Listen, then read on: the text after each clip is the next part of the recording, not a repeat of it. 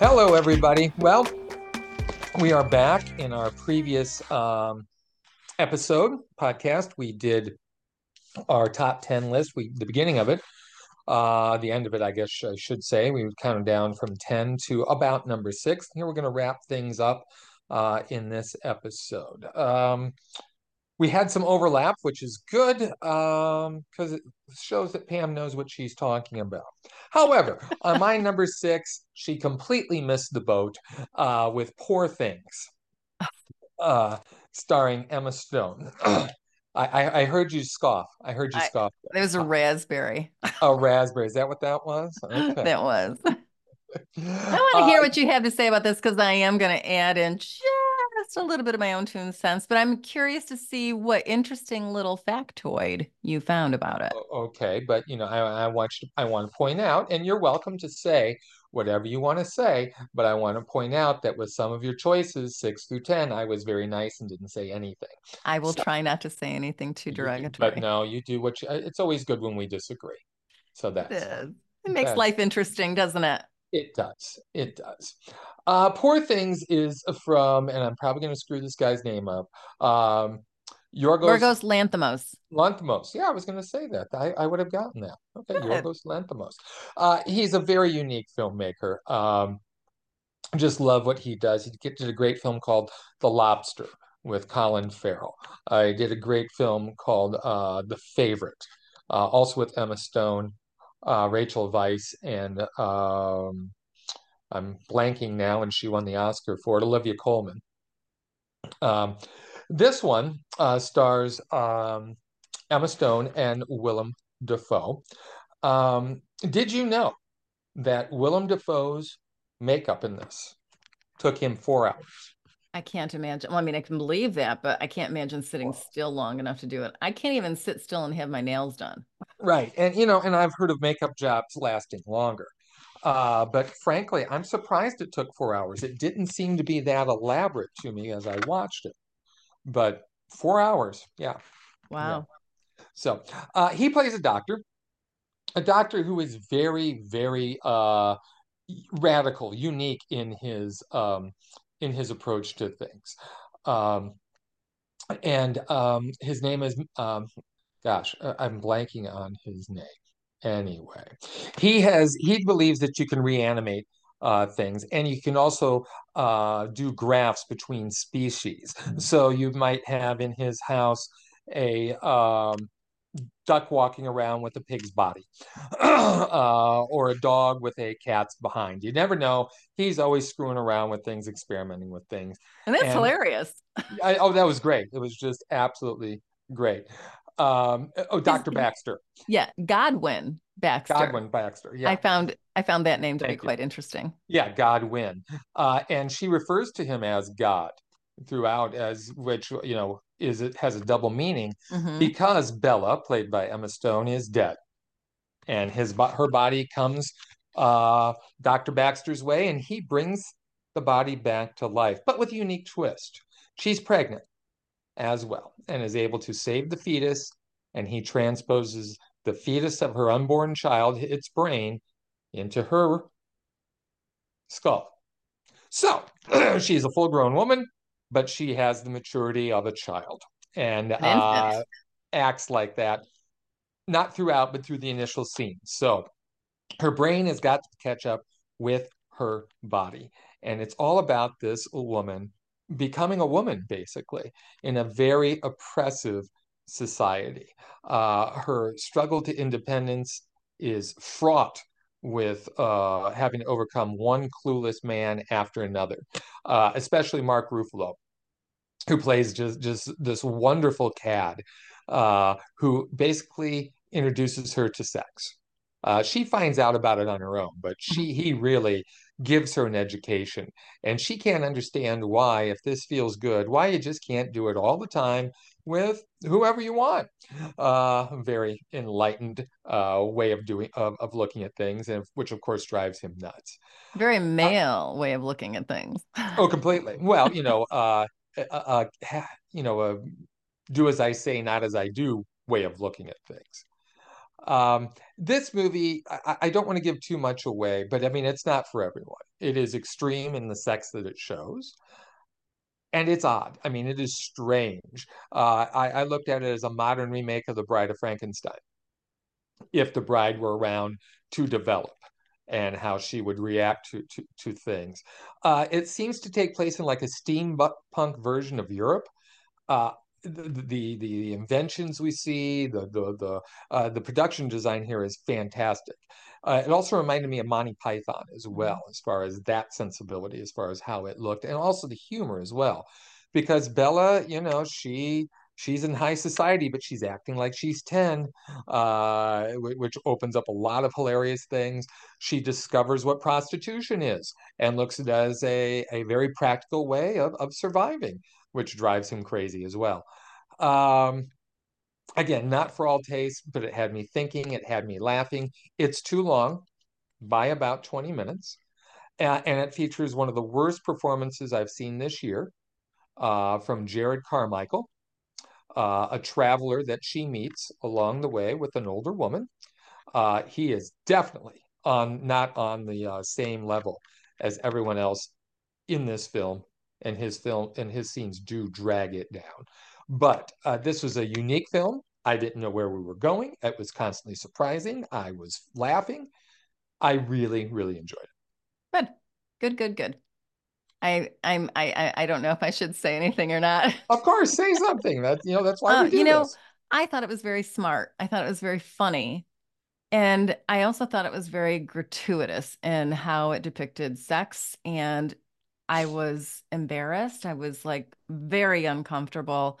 And some of the stuff was like way over the top. When you, and earmuffs here, if you don't want to hear a spoiler, when she is basically working as a prostitute and a dad comes in with his two teenage sons so that they can watch him have sex with her, that was just too much. That was just too much. And I get the point of the movie, and I understand the feminist aspect of it and taking control over your own body. They had some really smart stuff in there about equality and the dichotomy between, men and women, especially of that era, maybe today as well. Mhm. Um, I don't but think I it ever think goes away. no, and I think it was frustrating to me to just show everything. I don't really want to watch people have sex. If I want to do that, I'll watch a porn. And I'm not going to do that on in the big screen. I just felt really like it was just too much. It made me uncomfortable. Then it did its job.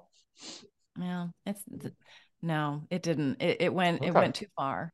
It did not Okay. do its job All to right. me. But that's me. Okay. But You know, back to that's your back to the scene with the father and the sons. I agree. It was uncomfortable. It was a bit too much, but that's a reflection of that character. do they And have to show it or can they just infer it? Can we use our imagination as opposed to just watching it? I felt like I was a voyeur. I can imagine. You can set up the situation and then I can infer what's going to happen. I don't have to watch it. It's kind of okay. like good horror movies, I don't have to see it all break down. Yeah, but I mean, I think the whole sexual aspect of her life was key to the whole film. Uh, her learning, Sure. her being exposed to all these different proclivities, whether they're acceptable or not. I Right? mean, I'm not going to argue with this. It made me uncomfortable as well. But Leave you know, something to the imagination. the Leave other scenes, something. though, I think were necessary. It was part of her education. All right, we will disagree on that. Okay. All right, Miss Sensitive. That's right. No, Yeah. I like imagination. I don't like to have it shoved in my face, and I felt like it was shoved in my face. Okay. What do you Okay. have for number five? Number five is one that you actually alerted me to, and I would never have known about, and that is Story Ave. This is a movie that, again, another quiet movie, something that, Hmm. for the first 20 minutes, I'm like, okay, come on, gotta hook me here, gotta hook me. And then once it did, it was like you couldn't have pulled me away with a bunch of wild horses.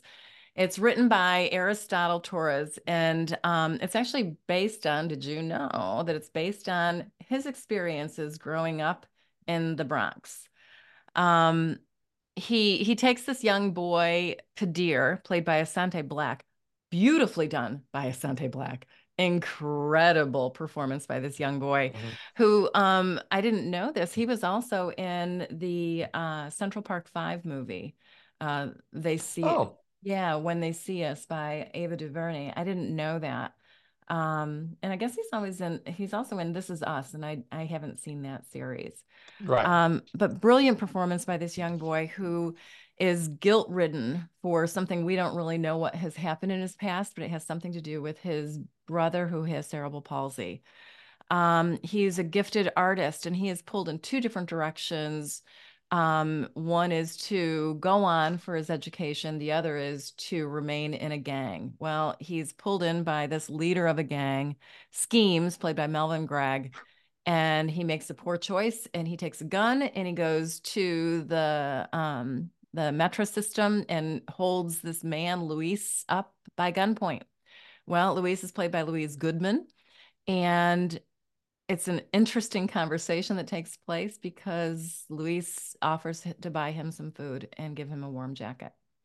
And the two develop a relationship of friendship. They both need each other. They both have ghosts that haunt them, and they rely on one another to go beyond where they are. This is just a beautiful film about friendship and making choices in our lives and having the consequences. Louise Guzman is amazing, as is Asante Black, and this is truly a movie that you need to see. You need to seek it out. Story Ave. Wow, you made it through that without choking up. I'm proud of you. Did. I was a little choked. Yeah, a little bit. Yeah. Yeah. We get emails all the time about movies, would you watch it to review it, watch to review it? And so many of them I don't respond to, but seeing Luis Guzman, and if you don't know that name, you know the face. When you see Yes, him, you'll know him. He's been in everything, and he's good in everything he does. And that was the only reason I said, yeah, send us a screener. I'm so glad we did. That was tied for number 11 for me. I really enjoyed the film as well. Quiet, moving, realistic, realistic. oh my gosh, yeah. And I do have a list that I do for the Illinois Times about the 10 best scenes of the year. And the final scene made that list. Right. I don't want to give it away, but very, very moving. Yep. Very. Yeah. Yeah. So let's see. My number 5 was Past Lives, which we've already talked about. Okay. Well, why don't you start us off with number 4 then? Number 4 was a Dream Scenario with Nicolas Cage. Uh, another odd one. Another odd one. If you are a fan of things by Charlie Kaufman, adaptation, Being John Malkovich, this film is very much in the same type of tone, same type of odd circumstances that kind of really twist. You have to accept an odd occurrence in the real world to go with this. Um, Cage, boy, what can I say? The guy is he just did himself such a disservice by making all those crappy movies to get out of debt that I think now we don't give him the credit he deserves. I agree. And he's just so good here. He's a professor named Paul Matthews. He's a term from the past that they would have used for him. He's a milk toast. He's just kind of bland. He's just kind of going along. He's a doormat. He's a biology professor. He doesn't get the credit he deserves. He's always wearing his dorky winter coat. And for some odd reason, we never get an explanation. He stops popping up. He starts popping up in the dreams of random strangers, just popping up in dreams. You're having a dream. And the thing about him, though, is that in every dream, he stands by and he does nothing. He just observes. You could be getting eaten by a cat, by a pig. He's just going to stand there and do nothing. You could be in the middle of a car accident. He's standing there doing nothing. Well, people start to talk and start to recognize him, and this becomes, thanks to the internet, thank you, internet, something of a media sensation. And it becomes known that people around the world are dreaming about this guy. And he enjoys his celebrity because he craves recognition so much. He enjoys it for a while before it all goes south. And suddenly his behavior in these dreams changes. And once that happens, oh my God. I don't want to give too much away. This is one of the few movies this year where I did not know what was going to happen No, next. nope, I had no idea. And I love that because you and I have both said, within 15 minutes, most movies, we know what's going to happen. This one, I did not. And it surprised me. And one of the things I loved about this is that it takes the whole victimhood mentality that we have now and puts it under the microscope and destroys it the way it should, about how people whose feelings are hurt over nothing, who when you inadvertently do something that you don't mean, they chastise you. This whole cancel culture thing, when you apologize, it's suddenly not good enough. It points that out, as does another film on our list, and it's so timely and again so smart. He's great, unpredictable. I really like this one. I liked this one too. This one surprised me because I thought it was going to be a comedy. It is at times. At In the times. beginning, it definitely it goes dark real fast. Mm-hmm. And I Mm-hmm. was not expecting that. And I didn't know where it was going to go either. I did enjoy this one. There are a lot of questions that came up. I watched it with my husband and Kristen, Mm-hmm. and there were a lot of WTFs being thrown around while we were watching it. So again, created some great conversation. I believe my friend Jane was here too watching it, and we talked for a good half hour afterwards Yeah. about what is the meaning of this movie. So, when a film can create a conversation, that's one checked box for me. You bet. You bet. Yeah. Well, my number 4 is Naiad. And I think you were talking about how Are You There, God? It's Me, Margaret was written specifically for you. Mm-hmm.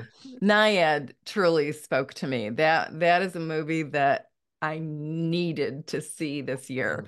Mm-hmm. It's about Diana Naiad, who's played by Annette Bening, and she's turning 60, as am I this year.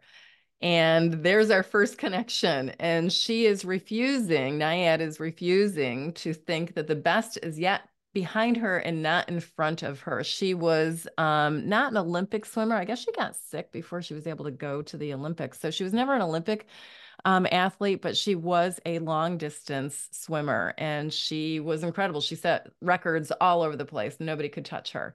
She tried when she was 28 to swim from Havana, Cuba to the Florida Keys and failed. No one has ever done that. And she thought, you know what? I'm turning 60. I'm going to get back in shape. I'm going to get in swimming shape and I'm going to do it this time. She convinces her best friend, who became her coach, Bonnie, played by Jodie Foster, to help her attain this goal. Everyone thought she was crazy, and I kind of thought she was crazy too. Uh-huh. Yeah. And she convinces a very small team of experts, from a captain of a boat to a person who understands aquatic life and how to stay safe, um, and being able to coordinate this team. It's not necessarily about achieving her goal. It's about how they do it, how they Yeah. band together, and what drives them. Boy, I tell you, this was a cinematically stunning movie as well, because it took my breath away. We're talking before on a previous podcast about Society of the Snow and the avalanche coming into the fuselage and taking our breath away. This was the same way. As she's swimming and Mother Nature is pounding her with waves, I couldn't catch my breath. Um, we were really in those rocky waters and experiencing what she was experiencing.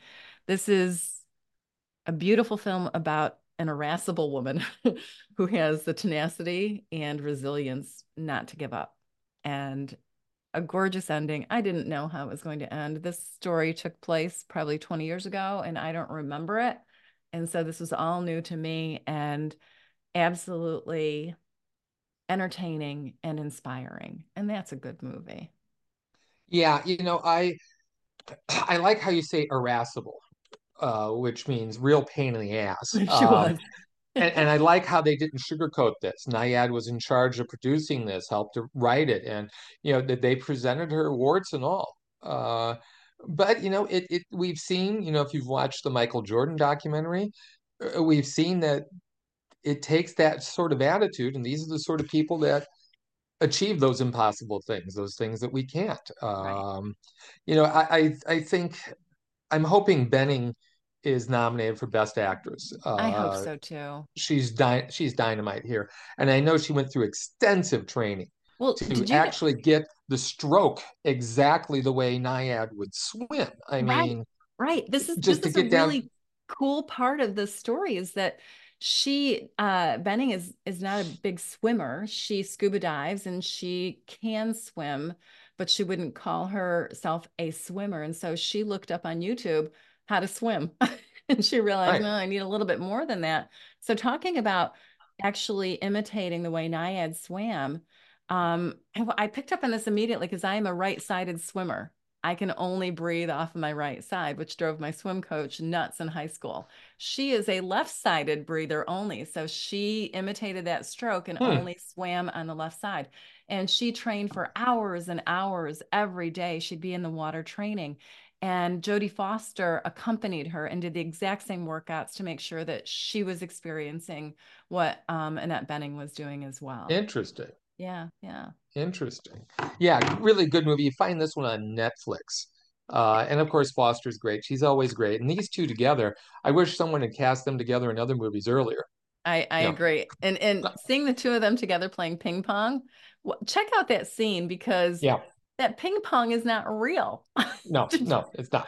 You're not supposed to it's be paying real? attention to that. Yeah. Yeah. Let's hope they recast them in a couple other movies. They're really great together. I hope so They're too. really So, great together. what's your number three, Chuck?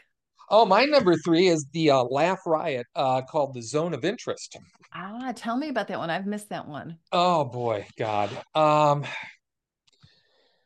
This is one of the foreign films that made my list, and it is a sobering, harrowing, upsetting, necessary film to watch. It's based on a true story, um, and it basically deals with the guy who ran Rudolf Haas. Rudolf Haas is his name. He was the commandant of the Auschwitz Oh, concentration camp. okay. And what we see is the film focuses on him and his family, his wife, the same woman from Anatomy of a Fall, and their children. And they live in a house. And if you didn't know any better, you'd think, oh, this is a family just trying to get ahead, trying to make it. But, dad's a Nazi.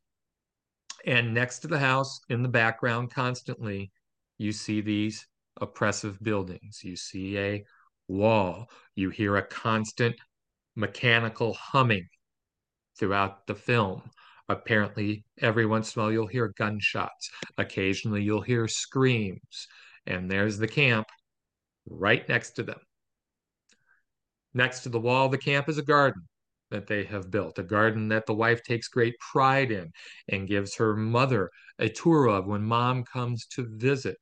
They have parties when right across the wall these atrocities are being committed. You see the gardener come over and he's spreading something in the garden, and you realize it's ashes. It's just another day for these people. Wow. It's no big deal. She talks about at one point, she asks her husband if he'll take her back to Italy to a spa because things have been so hard for her. She goes over, the first scene has a bunch of clothes being brought in to the house. She grabs a fur coat and she tells all the other women in the house, you can take one item. And you realize these are clothes that have been taken from the Jews who are being Ugh. slaughtered next door. This movie, my mouth just was open the entire time, and it's just such an example of you were talking about you don't need to see things. We don't need to see any of this, and they don't show us any of it. The point of this and the horror of this is that this is just part of these people's everyday life, and they're not affected by it at all. They're going about their business. They can be so callous, so evil, so unfeeling that it means nothing to them. And it is unfortunately an incredibly timely film. We haven't gotten that far, but I think that there are far too many of us who are unfeeling and not seeing things for what they should be seen as. So a rough watch, but I think a necessary watch. Zone of Interest. All right. I know I've got the DVD and I will make sure that I watch that one. Thanks, Chuck. Yeah. My number three is Barbie. And I was shocked that I liked this movie. I was shocked that I loved this movie. I'm shocked that it's on your list, quite frankly. Really? Yeah. Okay. Yeah. Um, what I loved about this movie, and if you haven't heard anything about it, I think you've been probably living under a rock, A but it rock, stars yeah. Margot Robbie is stereotypical Barbie. And she somehow has broken through the space-time continuum or whatever they call it in this. And she has these weird thoughts of death. And Barbie's happy little world of Barbie land, you don't have thoughts of death. And so she ends up going to Weird Barbie, played by Kate McKinnon, which is hilarious, and finds a way to go into the real world and connect with her person and find out what in the world is going on. This is a big adventure for Barbie because Ken tags along. Ken finds out that the world, the real world, is not run by women. It's run by men. And Mhm. he comes back and he influences Barbie Land and makes it become Ken Land or Ken World or whatever he ends up calling it. Um, this is very funny, yet very poignant as it tackles these societal stereotypes and these gender differences and what it means to be a woman. I thought it was smart. It was creative. It was fun. The music is fun. I'm Ken, I'm not enough. And we got those fun sweatshirts with that too. This is just, I loved all the different levels that were brought into the story because you can have entertainment, you can have humor, yet you can still make it something very meaningful.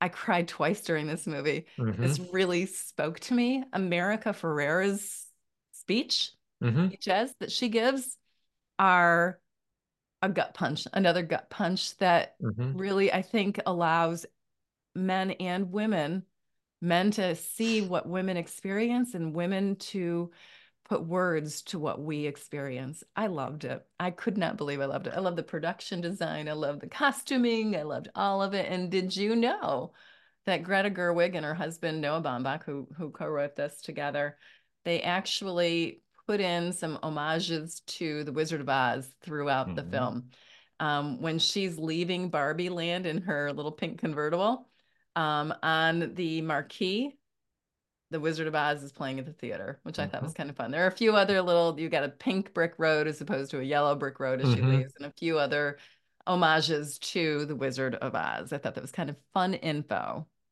Now, correct me if I'm wrong, Mhm.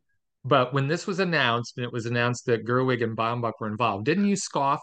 You were a scoffer. I was a total scoffer. I am not You a were a Greta scoffer. Gerwig fan. I know you're not. I know you're Especially not. as an actress, I like her better as a director.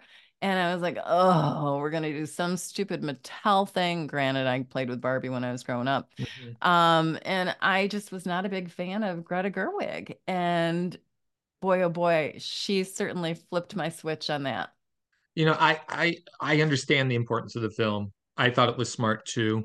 There are many parts I liked about it. I think it has some flaws. I think it's too long. I think that the whole subplot with Will Ferrell and the executives at Mattel needs to be thrown out. It drags the film down. I think it would have been better had it been more streamlined, but there's no questioning the impact this thing has had on the culture. And you know, this movie was not pitched to me, but when I was in the theater and I could hear the sniffling of women, I knew that it was speaking to something I could not understand.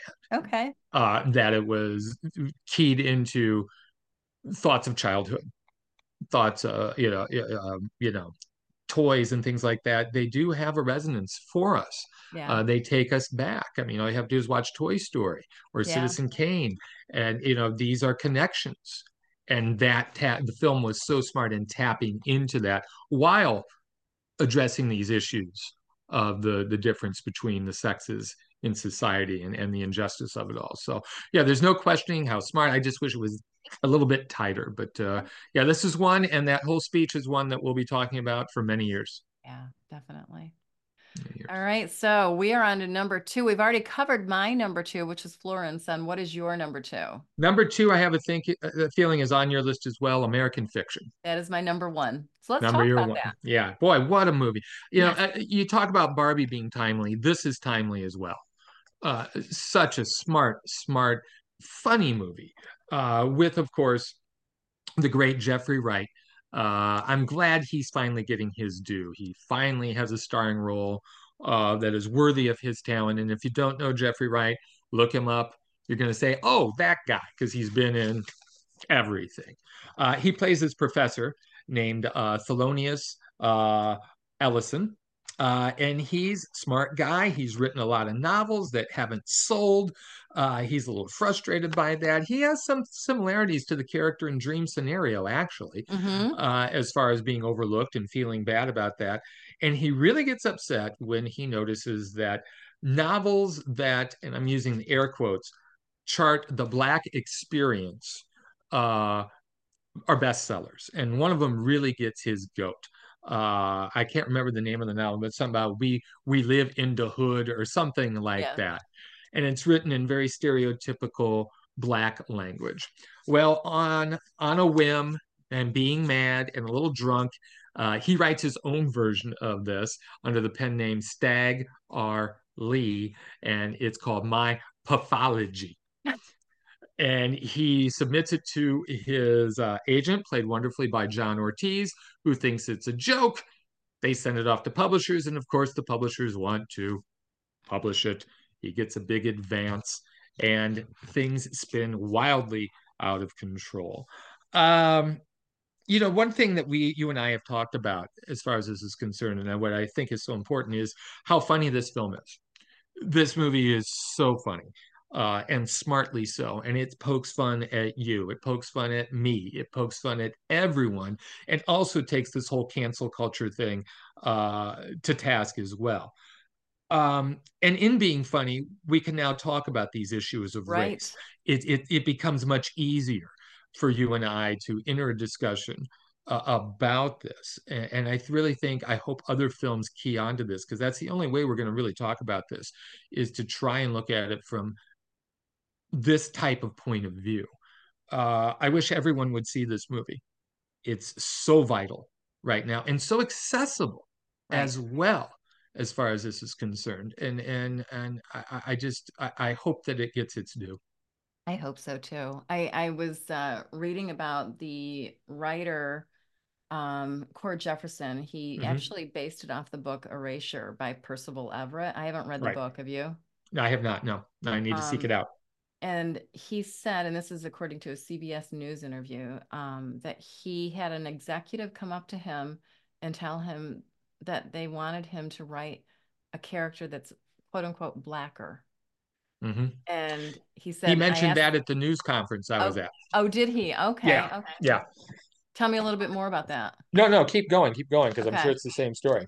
And he said, well, explain to me what that means. And they didn't dare explain what that meant. And Right. so he Yeah. put a lot of his own personal experience into this character of Thelonious Monk Ellis, which there is no Thelonious Monk music in this movie, No, no, surprisingly. there is not. There is not. But really, really pointed. And I also like how they look at Monk and how he starts to change Yes. once he has to actually assume this character. And also once the success starts to go to his head a little bit. It's a really interesting character study. And a cool ending. Love the ending. Every person that I know who's seen it says, I didn't like the ending. And I'm thinking, yeah, well, you're stupid. But yeah, no, I love the ending too, because this story isn't done. Right. We haven't written the end of this story. And I think that's what the ending means to me. Right. Right. We got a lot of doors to open up and to figure out how it does end, you know? What is Yeah. your number one? Well, what is your number two or whatever? We gotta, Oh, my number there's, two was Flora and Son. So we've already talked about that one. so have we talked about everything for you? For me, yeah. Really? Okay, we've Yep. covered everything. Movie that I came out of nowhere for me. Fallen Leaves. Ah, that's your number one? That's my number one. And why do you say that? That's my number one. Wow. This is it's a punchy film. It is a punchy film, and I'm going to tell you why it's my number one. This comes from Finland. A guy by the name of Aki Kaurismäki made this film, and it is about these two. I don't want to use the word loser because that's not right. It's about these two battered people, very Yeah. battered people. There's this woman named Ansa, played by Alma Poisti. She's got a crappy job. She lives by herself.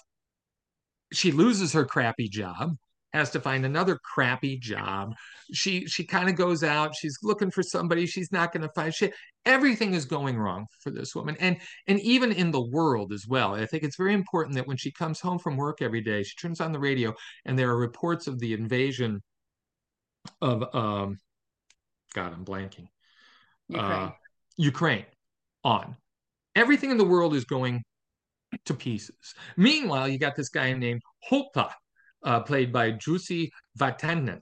And this guy, he drinks too much. He's got a crappy job. He's going nowhere.